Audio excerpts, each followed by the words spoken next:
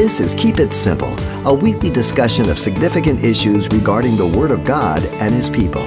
Our host is Pastor Xavier Reese, Senior Pastor of Calvary Chapel, Pasadena, and the Simple Truths Radio Ministries.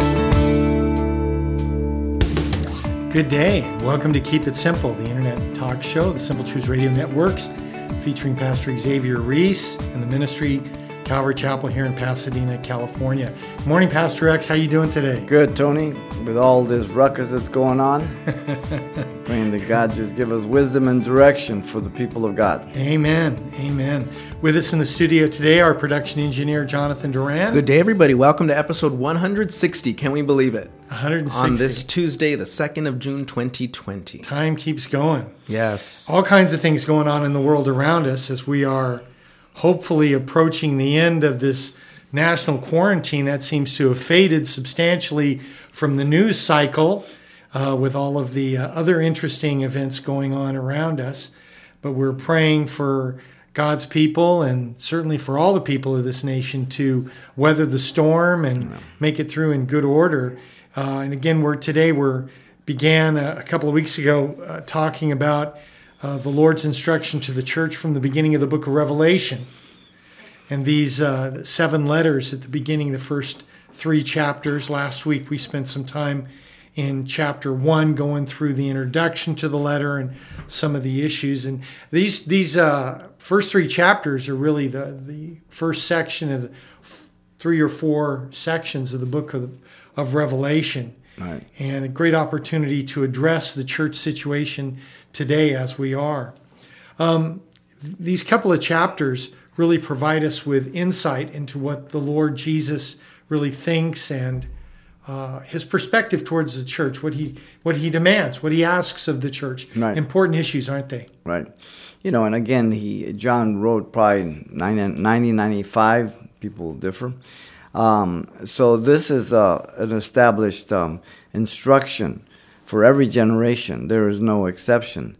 God knew through the person of Jesus Christ here, who rose from the dead, first chapter, glorify Christ, that this would be all that's needed until his removal of the church at the rapture and his second coming.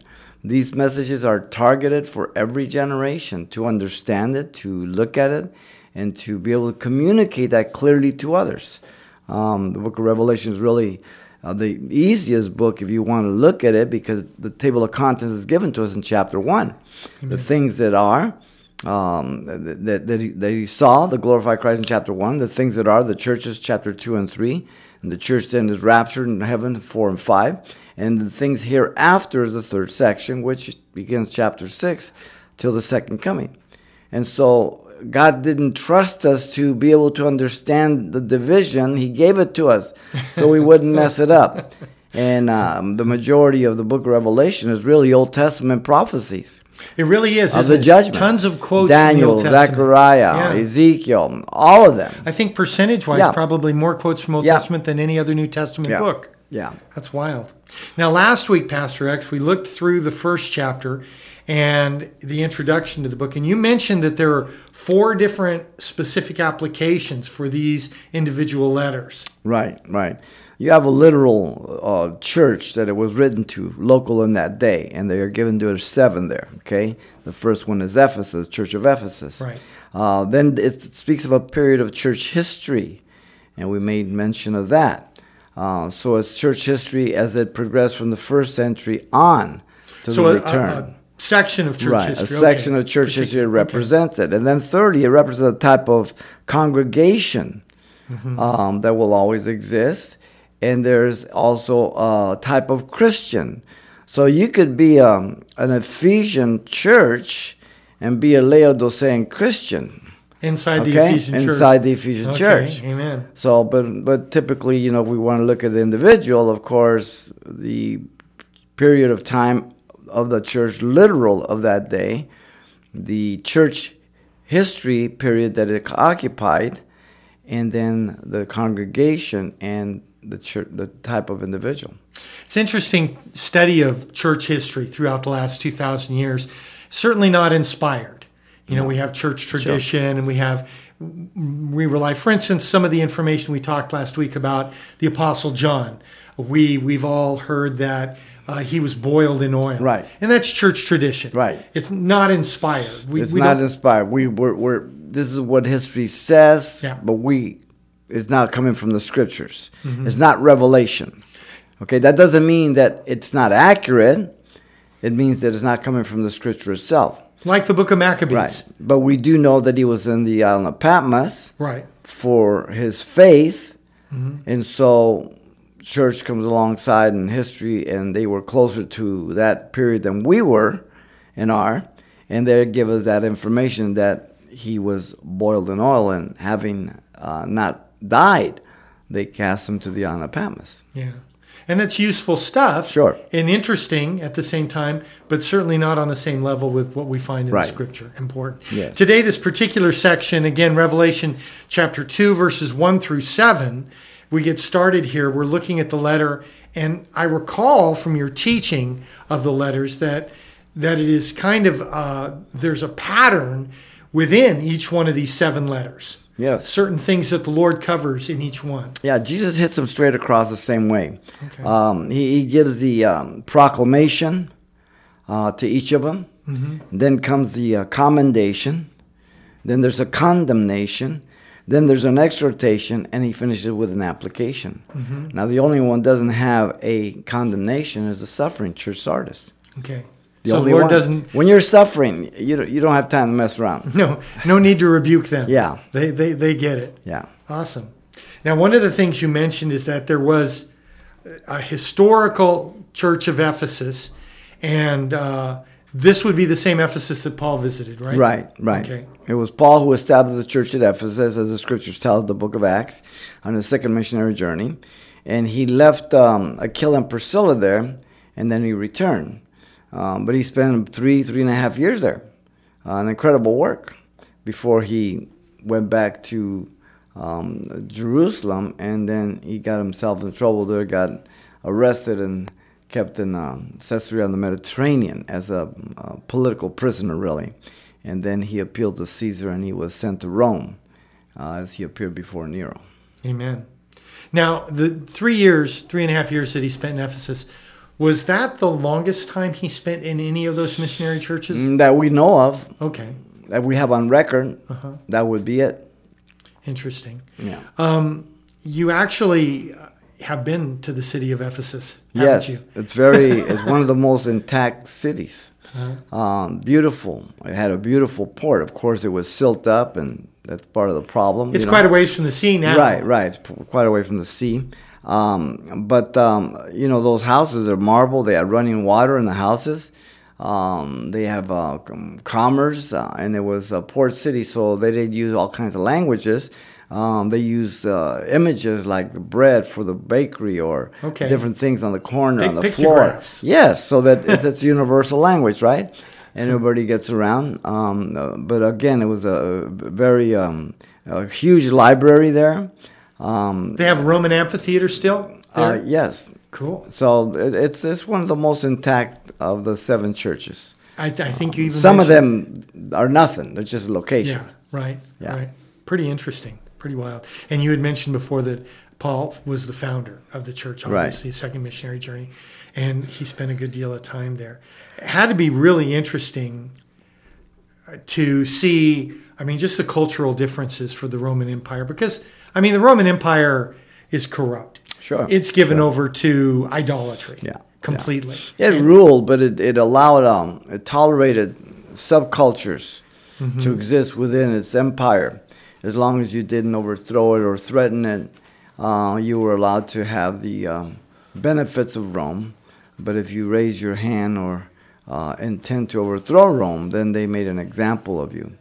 And they lined its roads with crucified men to trees to intimidate. Amen. It's fascinating how the historical reality of the Roman Empire really agrees with the picture that the Lord gave Daniel of that fourth kingdom that crushes, and how, ruthless they really were. Yes. And that's how they were able to maintain control over such a vast area for the so legs of long. iron of Daniel. Now, you're saying Ephesus is really like a major trading crossroads. Yes. For that whole area of the world. Yeah, again, it sat on a very strategic place. Had a huge harbor, beautiful highway up from it, 35 feet wide, columns, everything else. It led caravans and through the meandering valleys of Galatia, Euphrates, and Mesopotamia. They came to Ephesus through there. It was a highway to Rome. And so it was very prosperous. It's like any international highway that we have today for truckers. They're able to get their stuff to market. Yeah. It's the same thing. Amen. Or whether it be the roads of land or the sea or whatever it be. It be airports. So, there's some airports that are very key today for world commerce and that. This was one of them. And as a result, they're going to be really wealthy. Yes. It's going to be like a very rich city. Yes. Most of I was looking through, most of the cities in the first 3 chapters that the Lord addresses, these are key cities. Yes. They're big places. Strabo, the ancient geographer, called it the market of Asia. Amazing. Yeah. A lot of money. Now, during the New Testament times, Ephesus had a very, a distinctive form of idolatry, directed their worship, but they also, it was involved with their whole business situation. Right. We pick up on that in the book of Acts. Right. In chapter 19. The goddess Diana. Right. Her little artifacts, the multi-breasted goddess. And there was a big riot there in Ephesus over that. Yeah. And the clerk at large just called into question and says, we have tribunals where you can go before we're examined this day. We would be in question of our gathering. And God just used that. They were going to kill Paul. If he had gone into the amphitheater, they would have. It's an interesting picture, Pastor X, of sort of the crowd mentality.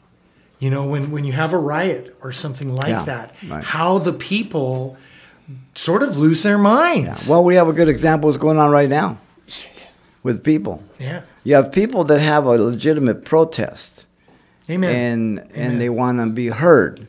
But you always have people who come alongside and take advantage of that legitimate move and rights of people to simply only bring greater havoc, greater destruction, and to insert their undermining of that government. It happens all the time. We see it today.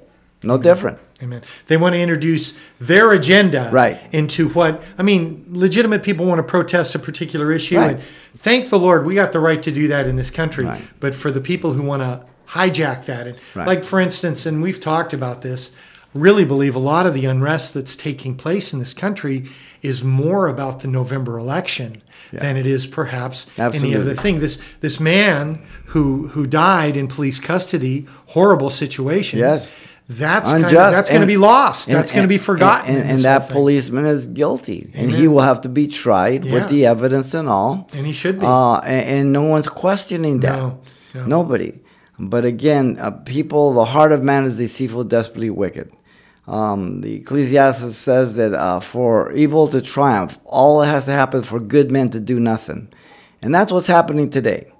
There is no question that these anarchists and destroyers can be stopped. Amen. If we can put a man on the moon, these people can be stopped. We can provide reasonable crowd control. But there's no real effort in taking place on that. Amen. So, sometimes it's those in authority that are the bigger problem. Yeah, unfortunate. It's interesting, too, as in Acts chapter 19, that riot in Ephesus, you just get a great picture of the whole thing. So much so that many of the people gathered there making a big noise didn't even know why they were there. Right. Yeah. Well, it happens. There's some things that you as an individual never do alone. Yeah. Where if you are moved by a crowd and there's heckling, and I mean, I wasn't... You feel empowered. Yeah, I wasn't raised in the church. I was in a lot of atmosphere like that many, many times. And people do some crazy stuff. Yeah. Things that are out of character for them, really. Dangerous stuff. Yes. Criminal stuff that they would never even dare do on their own. Because they're emboldened by the false courage of crowd, Yeah. those instigators that are there to move and manipulate people. So important for people to realize that, we answer to God as individuals. Sure. I'm responsible to God for what I do Right. as a person, and I need to be mindful of Yep. that. It's a good thing. Now, as we begin looking at this letter in chapter 2, Pastor Xavier, you shared a couple of weeks ago, actually, in the introduction to the churches, that there's a parallel to this particular. The Church of Ephesus represents a particular time in church history. Right. The Church of Ephesus occupies the period of history, if I can find it here real quick. Let me see here. It's from the 1st century, 100 to... I can't... Oh, hang on here. Maybe it is right here.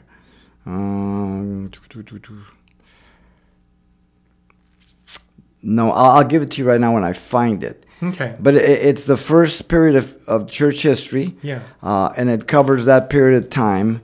And so that the historical aspect of it covers that first generation. Right. Literally, but then it covers that historical aspect of the church that we can see all the 7 churches, they have that historical period, and it covers it, as we'll see the other ones. The very beginning of church history from the year, 100 to about, I guess, the 300, when the really severe persecution of Rome breaks out. Right, with Constantine. Right. Yeah. Was really amazing because, this was the period of time where the whole Roman Empire was turned upside down. Right. By the truth of Christ. Right. And the gospel went from Israel to Spain and everywhere in between, and the Lord just did amazing things. Wonderful to see. Paul said the word was preached all over the world. Yeah. The world, the Roman Empire, is what he's talking about there. And so it's important to not only look at the literal church, but the historical aspect of it. Amen. That it occupies this way. You can see the advancement of the church through history, but you see the same problems that happen throughout history because you're dealing with sinful man. People never change, do they? No. God, the two things never change, God and man. God is holy and man is sinful.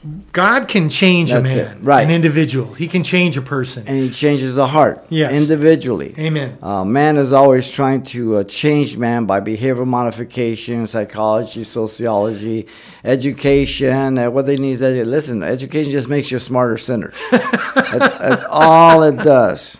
That's all it does. It doesn't make you better. Pastor Xavier, I would think that most people, as they look back in history, even 50, 100 years ago, right now, interesting place in history that we are. We actually have moving pictures of people who lived 100 years ago. People think that we are different today than people were 100 years ago, or 2 or 3 or 400 years ago. People were different. They lived in, and there may have been some differences. People live in an agricultural world. Some things are different. Yeah. But the heart of man, the heart of man doesn't. We're not denying that there hasn't been advancements in technology, betterment in the quality of life. When they were just hammering out things with rocks or whatever. Now we can put people on the moon. So there's been advancement, but the human race has not advanced one iota in terms of its evil. Yeah.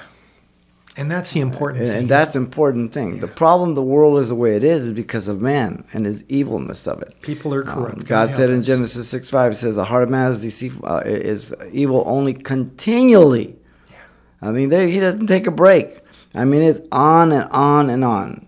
And there's no lack of evidence in every nation, every period of history, every household, everywhere. Yeah, it's a scary thing, unfortunately. If you want to find out if a person is corrupt, you put them in a position of power. Right. And unfortunately, you'll see it. Now, as we see the beginning of this letter, he addresses it to the to the angel of the church of Ephesus.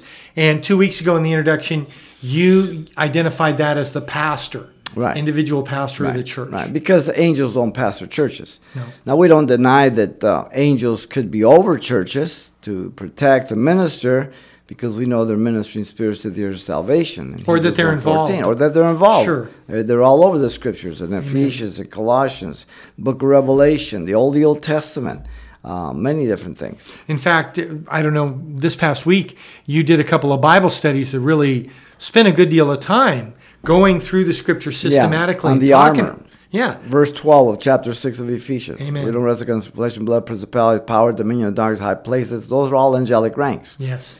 Good angels. But there's also the bad angels on the other side, because a third of them rebelled against God with Satan in Revelation 12, and he drew with his tail a third of the angels. You know, I think sometimes how fortunate we are to have the Lord's protection. I think we're ignorant of how protected we are even in this spiritual warfare. Sure. Because, again, we were speaking this morning about the fact that this quarantine from the COVID-19 thing is gone. We're beginning church services, and then out of nowhere, we can't meet Sunday night because there's a quarantine in the county of Los Angeles. But Satan's the prince of the power of the air. Exactly. And Satan is the god of this world. He doesn't own the earth. The world is not his. He's a squatter. Amen. Belongs to God. But he manipulates men to hold them captive as to do his will. And the combination of Satan, the most powerful, the most beautiful angel who rebelled and led a third of the angels, is the same individual that influences fallen man who has a sinful heart and sinful nature and is bent on evil. Evil is the rule. Doing good is the exception, though we do have the capacity for good because we're creating the image and likeness of God. And even sinners do good things Yes. from time to time. You know, we're not like Adam before the fall. We are marred. But our bent is towards evil. Amen. And we do have potential for good. But none of that good can merit our presence before God.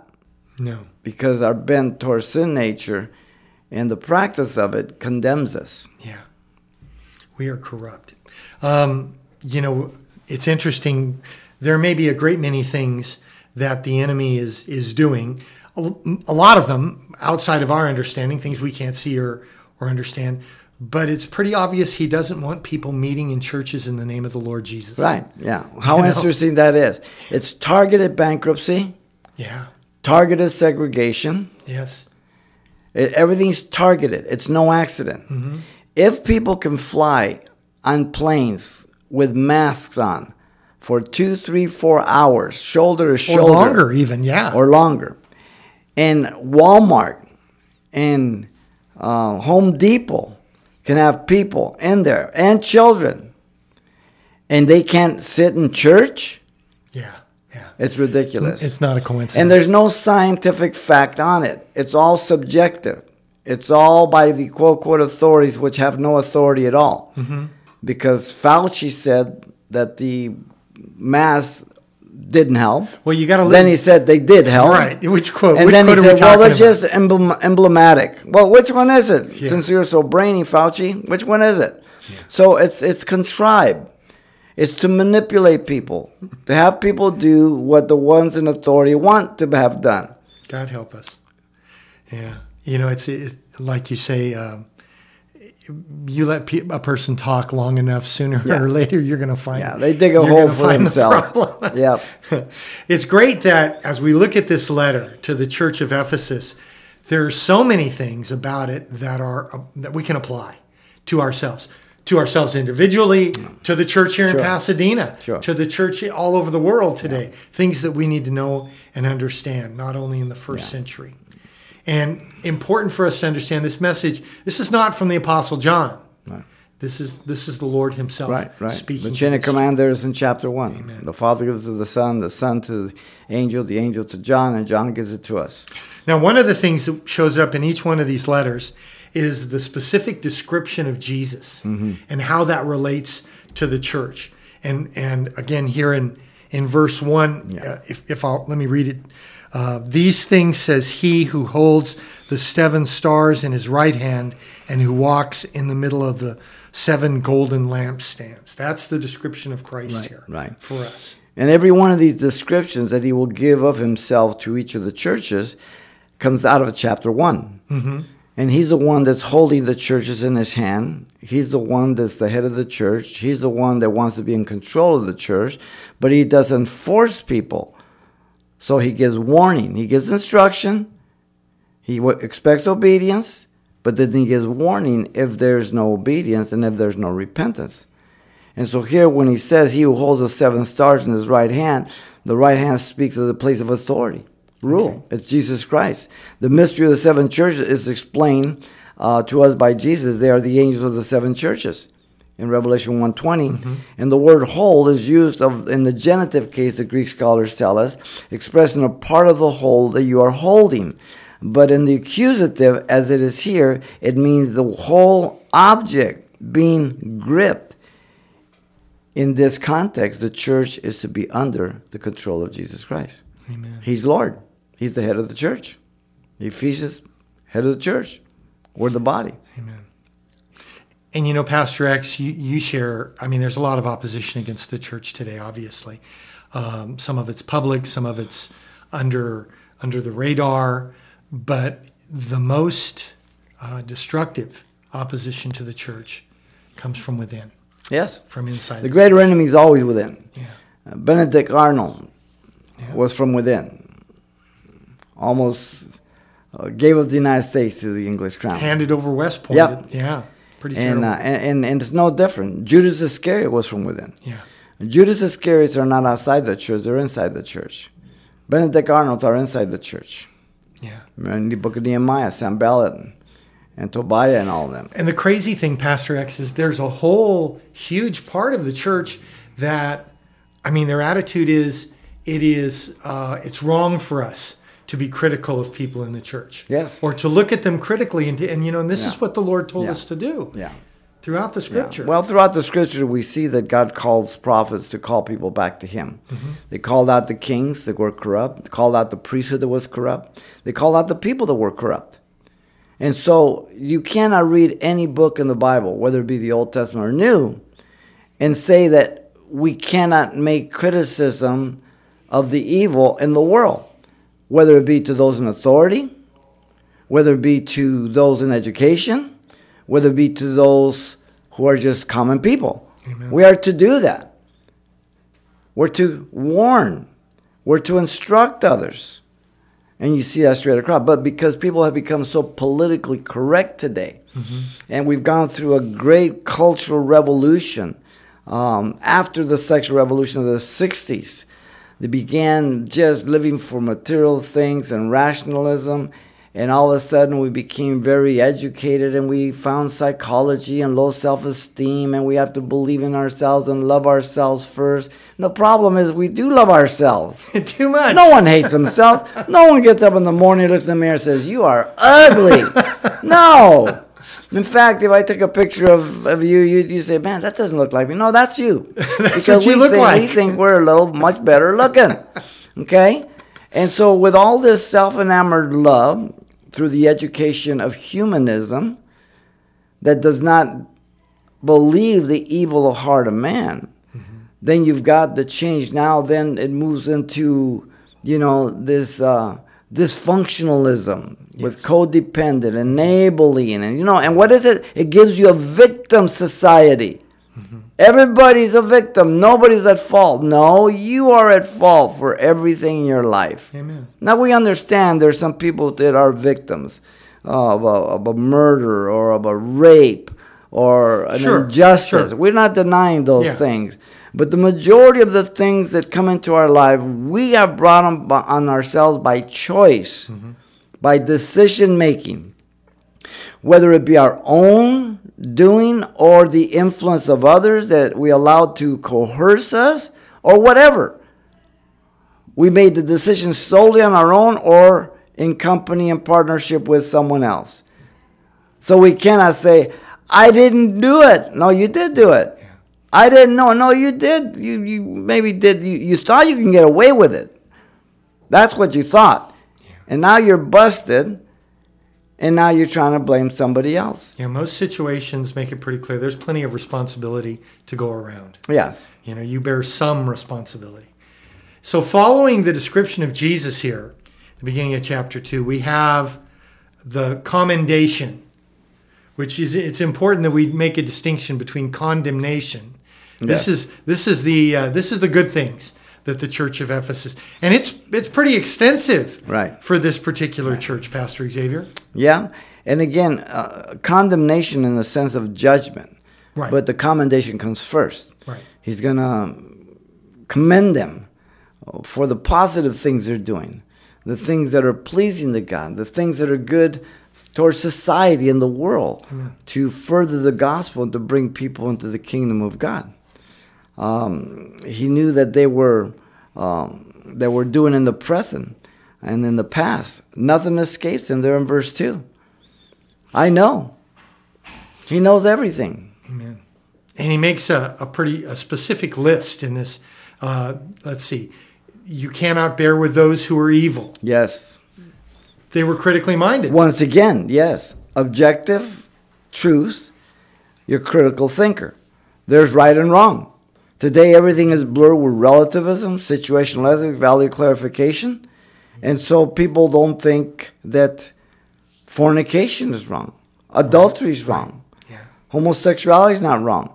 It's whatever turns you on. Yeah. And you have no right to judge it. That's because people have eliminated God from society. Exactly. They have just put him away. Because if they really believe there's a God, their life would be frightening.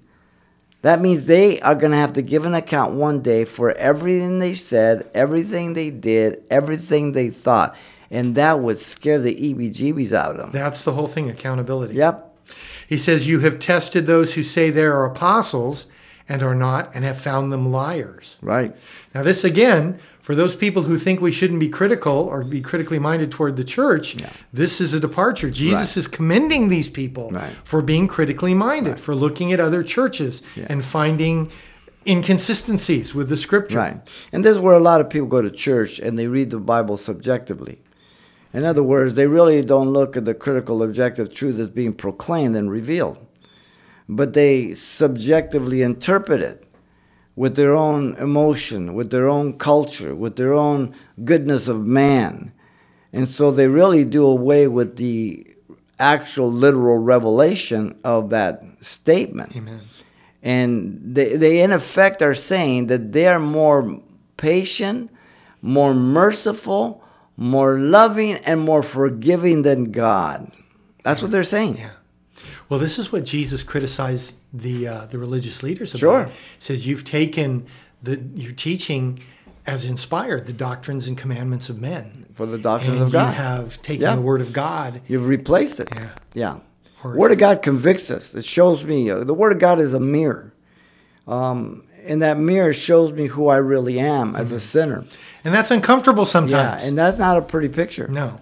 But he does that I may agree with God, that I might turn to God and ask him to change my life. The world doesn't give you a mirror. The world paints a picture of you that they believe you will like. And then they show it to you and say, man, I look good. They don't give you a mirror. Yeah. The world lies to you. And people love to be lied to. Because it's all about feeling, emotions, which has no objective truth in it. Just like all the stuff that they say is scientific today. There's no scientific fact on nothing. It's just emotion and power. Yeah. That's all. He says some other things here that are more general, but very encouraging. You have persevered. You have patience. You have labored for my name's sake and have not become weary. Right. Those are great qualities in a church. And these are people who, again, lived in a real world, a Roman world that was a corrupt world, a world that hated them, a world that persecuted many of them. They suffered much, but they didn't tolerate evil. They didn't go along with it. They didn't rationalize it. They didn't not judge it. but they expose it with the love of God that they might repent. So we don't reveal the darkness and the error or the wrong of something simply to make people feel miserable. Amen. Well, our motive is agape love, that you might see the miserable condition you're in before you die, because when you die, there is no way of having a second chance to go to heaven and be forgiven. When you die, it's finalized. If you don't know Jesus Christ when you die, then you will be eternally separated from God. And then when you're judged for your sins, then you'll be sentenced for the evil of your life. Amen. For all eternity. People don't like that. Tough. Well, it's reality. It's the way it is. Yeah, it is. There are consequences. As you look at this list, though, it's pretty impressive. I mean, this is the kind of church you would like to go to. Sure. Where all these things are, and this is the Lord. The Lord is telling them this. He's not exaggerating. This is not embellishment. No. This is not hyperbole. This is fact. He's commending them completely. Which makes it, I mean, all the more striking that his criticism, his condemnation of them is what it is. If you've just tuned in, you're listening to Keep It Simple, and we'll be right back with you after these messages. Have you ever wondered what the Bible says about the rapture, or angels, or even about life and death? Well, in the new doctrinal series of the Bible, just released by Pastor Xavier Reese, you'll discover answers to these questions and so much more. In this brand new USB flash drive and MP3 audio format, you'll find over 50 messages included from a sermon series entitled, What About? You'll hear these full-length messages answering numerous questions about God, the Scriptures, and the Christian faith. It's the What About doctrinal series of the Bible, available now for just $19.99 plus shipping from the online store at CalvaryChapelPasadena.com. It's a PC Mac compatible MP3 audio USB flash drive from Pastor Xavier Reese from his What About doctrinal series for just $19.99 plus shipping. Available now in the online store at CalvaryChapelPasadena.com. That's CalvaryChapelPasadena.com. Pastor Xavier Reese with the simple truth. God desires your obedience and mine more than anything else.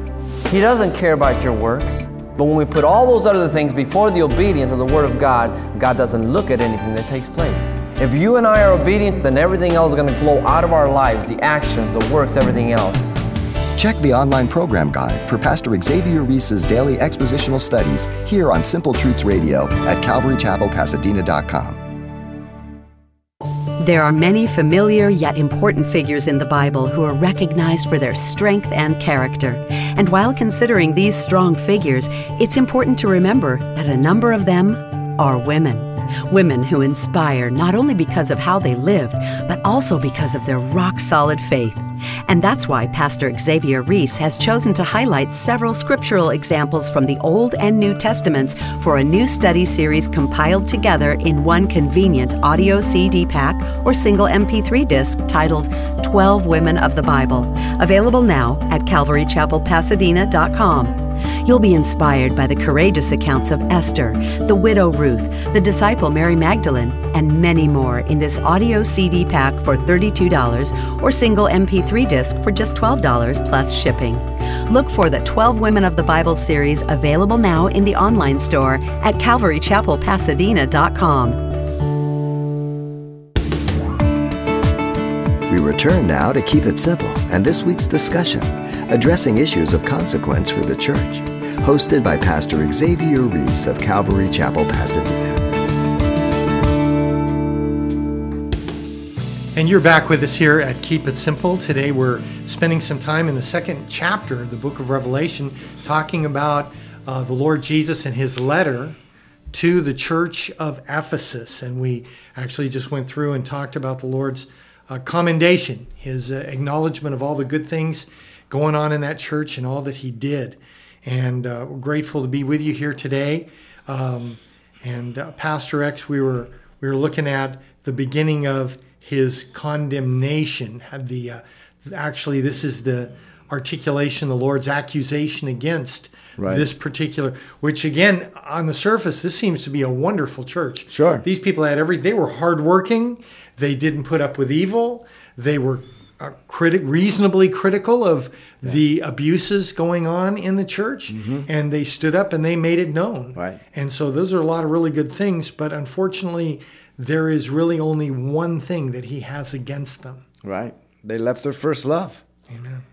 And it was the heart. They didn't, it's like people that fall in love, they meet a woman or they meet a man and they begin to date and they grow an affection for each other and commitment for each other. And they're passionate for each other. But then they get married and no longer they cultivate that passion. Mm-hmm. They literally take each other for granted. And what happens is your love becomes cold, indifferent, no longer sensitive or wanting to please the other one. And it becomes very awkward because then your motives are affected by that. Now your love is not motivated for the other person, but is love for self. Mm-hmm. So their love for Christ was not number one. And when my love for Christ cools off, then it's going to be love for me. When my love is for God, then I'll do whatever He shows me and directs me. And it's not a big deal. It's not a heavy thing. It's not burdensome, yeah. Right. Yeah. But all of a sudden, I said, well, I'm older now. I can kind of kick back. And, I used to do that, but I don't do that anymore because I've already done some of that stuff. So all of a sudden, you really start two-timing Jesus. There's another love that's coming, whether it be your own, love for yourself, or love for something else. Mm-hmm. And so this is really what he condemns them for. And again, this is the church that went from 30 to 100 in church history. And so Jesus was crucified in the 30s, 33, 35, something like that. There's always a couple of years, 2-3 years because of the Gregorian calendar. Yeah. But you're talking about 70 years of church history. It didn't take that long for the church to lose its love for Christ. It doesn't take that long for people to lose their love. People say, oh, you're the best pastor. I've never heard anybody like you. You are this. And yeah. Let me just stick around. Hear me a couple longer. You want to tar and feather me sometimes. God help people. If you put your trust in people and you want to just please the people, then you become a weather vane. Yeah. You will not be a servant of Jesus Christ. If you're a servant of Jesus Christ, you're going to be obedient to the Word of God, faithful to the Word of God. You're going to be sensitive to people, but you're not going to be a yes man. Right. You're going to be a man of the Word. And those who want to agree with it, fine. And those who don't, that's fine too. Yeah. It doesn't matter. Too many pastors are weather vanes. Even with all the stuff that's going on, you have pastors not taking the right stand. They're taking a political stand. They're taking a cultural stand and not wanting to offend. And that's wrong. Amen. Absolutely wrong. God help them. I've heard you say before, that the job of serving the Lord in the ministry is to comfort the afflicted and to afflict the comfortable. And that's what I've read from other men of the past. That's what they said. Amen. See, it's interesting here that I have this long list of commending them for their good works, and he doesn't have much to say, but this is a really powerful criticism. This really speaks to the whole foundation. Sure, because your motive, where your heart is, that's where your treasure will be also. Amen. So, if you no longer have a burning passion for Jesus Christ, then you're easily lured to another love. And so though you may say, well, I still love Jesus, and you may still go to church, you may still read the scriptures, but if you're not, in fact, Laodicea is going to say, you're neither cold nor hot, I wish you were. Yeah. You're in a more dangerous position. You're lukewarm. Yeah. When you get something lukewarm in your mouth, you spit it out without even hesitation. And so when people's love begins to wane for the Lord, then everything else will be out of kilter. Everything else will be out of timing. So all these other positive things that he's mentioned, those are all questionable at this point. Sure. Because of the motive. Right. Because from here on, the motive is the question. Wow. Why are you doing what you're doing? If it's not love for the Lord, then there must be, you want to be thought as being spiritual or good. Or you're so great. Exactly. And, you know, it's interesting. People can be very, very busy in all of these things. Yeah. And this was a very busy church. Yeah. And they were doing all kinds of things for God. And pastors in history and in the present are great at this. Especially large congregations. Yeah. They love to be applauded. They love to be seen. They don't want to be thought of as bad. They don't want to bring question to their ministries. They just flow with it. And the bottom line is it's money. Wow. People equal money. Bottom line. Just look at a ministry. If they're always begging, get away from it. Yeah. If they're always using numbers, statistics to make you give, get away from them. Absolutely carnal. Amen. It's interesting, you know, the Lord doesn't want to be important in our lives. He wants to be the most important. Yeah. And Jesus said, apart from me, you can do nothing. Amen. Amen. He's got to be number one. Yeah. And that's not always comfortable. It's not always easy. No. Amen. And again, nobody's on fire all the time. Nobody is, you know, we have to check our heart every day of our life. It's just like when you get married, you got to check your heart. Not everybody's happy all the time in marriage. we have some times that we go through some difficult time, but Amen. I mean, we're committed. We're married. Yeah. So the sooner we fix what's wrong, the more happier we're going to be. You know, speaking of marriage, I don't see how people who don't have the Lord are able to do it. They don't. I mean, the Lord, because it is my love for Christ that makes me acknowledge my failures and my shortcomings and to deal with things at home. Yeah. And when two people understand that and they're committed to the Lord, then the marriage works. Amen. Never perfect, never sinless. Mm-hmm. But you realize that you're both debtors and that God has saved you both by grace and that both of you deserve hell, but because of your agreement with God that He died for your sins, and that if you acknowledge that sin and confess that sin and abandon that sin, then He will cleanse you from that sin. Mm-hmm. And then you can enjoy life. The peace of God surpasses all understanding. First, peace with God and salvation, then the peace of God for life, through all the difficulty, through the good times. But it's not based on happiness as the world. Happiness in the world is based upon emotions and feelings and what you have and what you don't have and comparisons and envy and strife. True happiness in Christianity comes from the joy from within. Amen. Of who we have, Jesus Christ, and our commitment to Him. That is true happiness. And even right now, you know, so many of the people in our country are in terrible financial situations. Yes. And a lot of believers in Christ looking at the possibility of going bankrupt and losing their businesses, and because of all kinds of different problems, mostly this coronavirus thing. Yeah. But in the Lord, you know, they have the Lord. They're walking with the Lord. And all of us know as Christians, we've been declaring this for 46 years in my life. 40 as a pastor here at Pasadena with Alhambra, the beginning stages, that the Antichrist is coming. Amen. The world is going to move on, and there's going to be just economic collapse. There's going to be, this man's going to have all the solutions of the world, military, financially, spiritually, everything. And he's going to have all the information at the flick of his finger. And he's going to demand that everybody worship him, take his number. And even now they're talking about a chip they want to give to everybody. Now, this chip is not the Antichrist chip because he's not present. Right. He will give that in the middle of the tribulation, which marks the great tribulation, the abomination of desolation spoken by Daniel the prophet in Matthew 24:15 that Jesus speaks about. And so the church is here, and when the Lord removes the church, then the day of the Lord begins. Then the tribulation begins, not before. So it doesn't exempt us as believers from perhaps going through some horrible things. Mm-hmm. All right? But we will not go through the tribulation and great tribulation. Amen.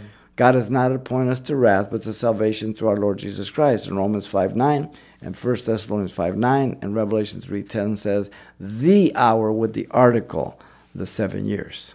And that's the awesome thing about the Lord, you know. He has the plan for us. He has a future and a hope that will be able to bring us through and sustain us. And here in verse 5, after confronting them with this terrible shortcoming that they have left their first love, he gives them an exhortation. Yes. He gives them direction. Verse 5, remember therefore from where you have fallen, repent and do the first works, or else I will come to you quickly and remove your lampstand from its place. And when he says that, he's talking about affecting their situation as the church. What does that mean? In other words, what they're doing is not right. Right. It doesn't have the right motive. The action could be right, but if the motive is wrong, the action is really wrong. Yeah. Okay? If you have the right motive, though the action may not be the correct one, what's credited is the motive, your intent. Yeah. So he's telling them to remember from where you're fallen. In other words, they have departed from a position they were once at one time. They have left their first love. Jesus is no longer the number one priority here. The will of God is no longer the priority. He says, remember from where you have fallen, and then he says, repent. To change your mind. Amen. Make a U-turn, 180 degrees. And then, if you really have repented genuinely, then redo your first works. Your passion will be for God again. Mm-hmm. And you'll begin to do the same thing that you for the right reasons, for the right motives. You'll be doing works not to be seen of man, but you'll be doing works because God directs and guides you, and you see them come to the Lord. That's important. And so he's providing them, in one sense, with a remedy, right? And also an understanding of the consequence involved. Yeah, but the problem with man is that it means that I have to acknowledge that I was wrong. Yes, I have to acknowledge that I missed the mark. That's where you start. That's where sin means. Sin means missing the mark. So it's the pride of man that says, "Well, I know I wasn't altogether right, but I wasn't wrong." Right. Or, I know I made some mistakes, but... Yeah, right. Right. But that's not going to get... But that's the heart of man. So, but the Lord woos them back. But it's a free will. These are Christians he's talking to. Please keep that in mind. Yeah. All right? He's not talking to non-believers. He's warning believers. If there is no chance of you departing from the Lord, if there is no chance of you deceiving yourself, if there is no chance of Satan or the world deceiving you, why the warning? Exactly. It's real simple. You don't need a theological degree.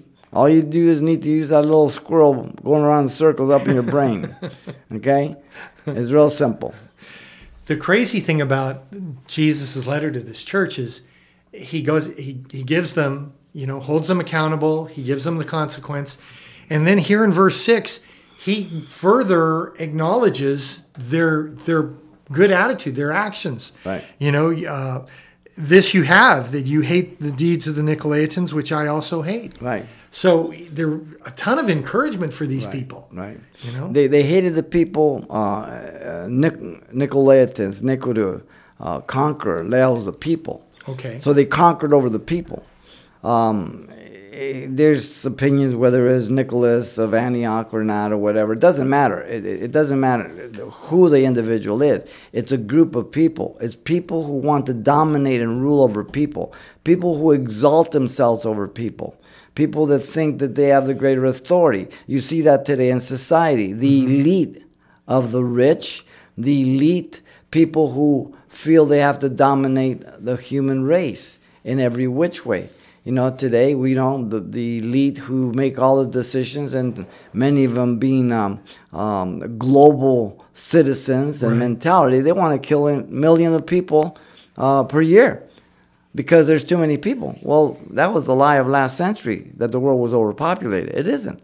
But they bought it for 100 years, and so now we bring it in through global warming and everything else. Now this pandemic. Isn't it interesting that Hollywood always precedes all what's happened in the United States and the world?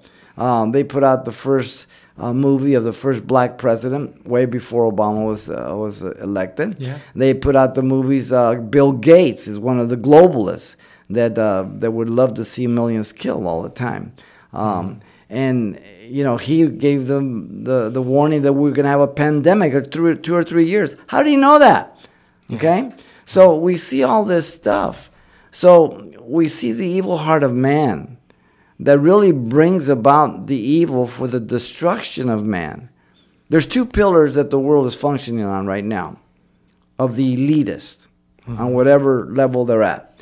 First is to decrease population in every way, in every form, in every method. And second is to control the remaining population. And they will tell you what you can have, when you can have it, how much you can have. And that's why what's going on in our nation right now is kind of a switch and bait into socialist Marxism that is going on. Yeah. And the most critical thing that is at stake right now is the election of November. Yeah. And everything is being encouraged, not touched, not prohibited, to alter the election in November. Yeah. Pretty crazy. It is. It's a crazy time to live in. Yes. And just grateful that the Lord, He knows what's coming. Yes. And certainly the consequences of this time and even the election and thereafter, we can be confident of the Lord's hand upon us. As the Lord closes out the letter to the Ephesians in verse 7, He exhorts them. He prevents them really, with an application and an invitation. Yes. And it's a willingness to listen. Amen. He who has an ear, let him hear what the Spirit says to churches. Churches, plural. So every message, though it's here to Ephesus only, it applies to all 7 churches. All the churches. So the message is individually, but corporately. And he says, he who has an ear, let him hear.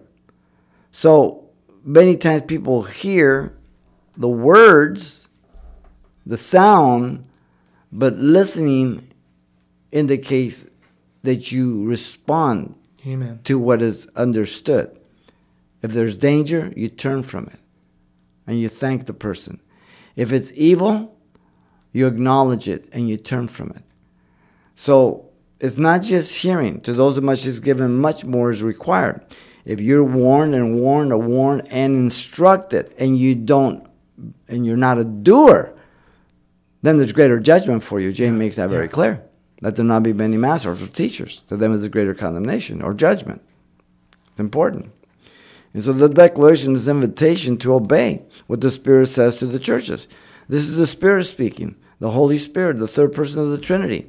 Jesus spoke about the Holy Spirit in his ministry in John 14, 15, and 16. He told the apostles there in Acts 1:5, you will be baptized not many days from now. In chapter 1 of Acts again, verse 8, it says, tarry in Jerusalem till you be endued with power from on high. You will be my witness unto me, Jerusalem, Judea, Samaria, the ends of the earth. It's the Spirit of God, the third person, that does the work of Jesus, the ministry of Jesus. He never speaks of himself. Amen. He never brings glory to himself. He never brings people to himself. He brings the words of Jesus to the heart of people to repent and to trust Jesus Christ. Amen. Amen. Great letter. Yes. Amazing opportunity as the Lord instructs us, and for people to take it to heart. Yes. And for you guys that are listening, keep your eyes on the Lord if you're a Christian. Walk with the Lord. Look to Him in every way. And make sure that your love for God is number one. Don't let any sweet, wiggly thing take you from Jesus.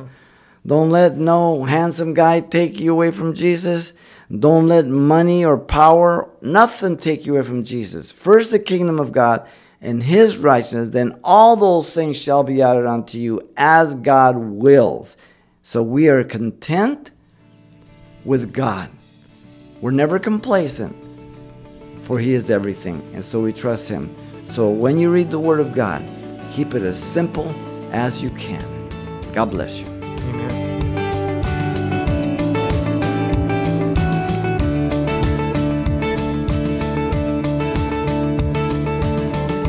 You've been listening to Keep It Simple with your host, Pastor Xavier Reese on Simple Truths Radio. We hope today's broadcast has informed, encouraged, and challenged you in your own personal walk with Christ. For more information regarding Simple Truths Radio Ministries or Calvary Chapel Pasadena, please visit calvarychapelpasadena.com. We hope you'll be back for our next discussion, and may God richly bless your day.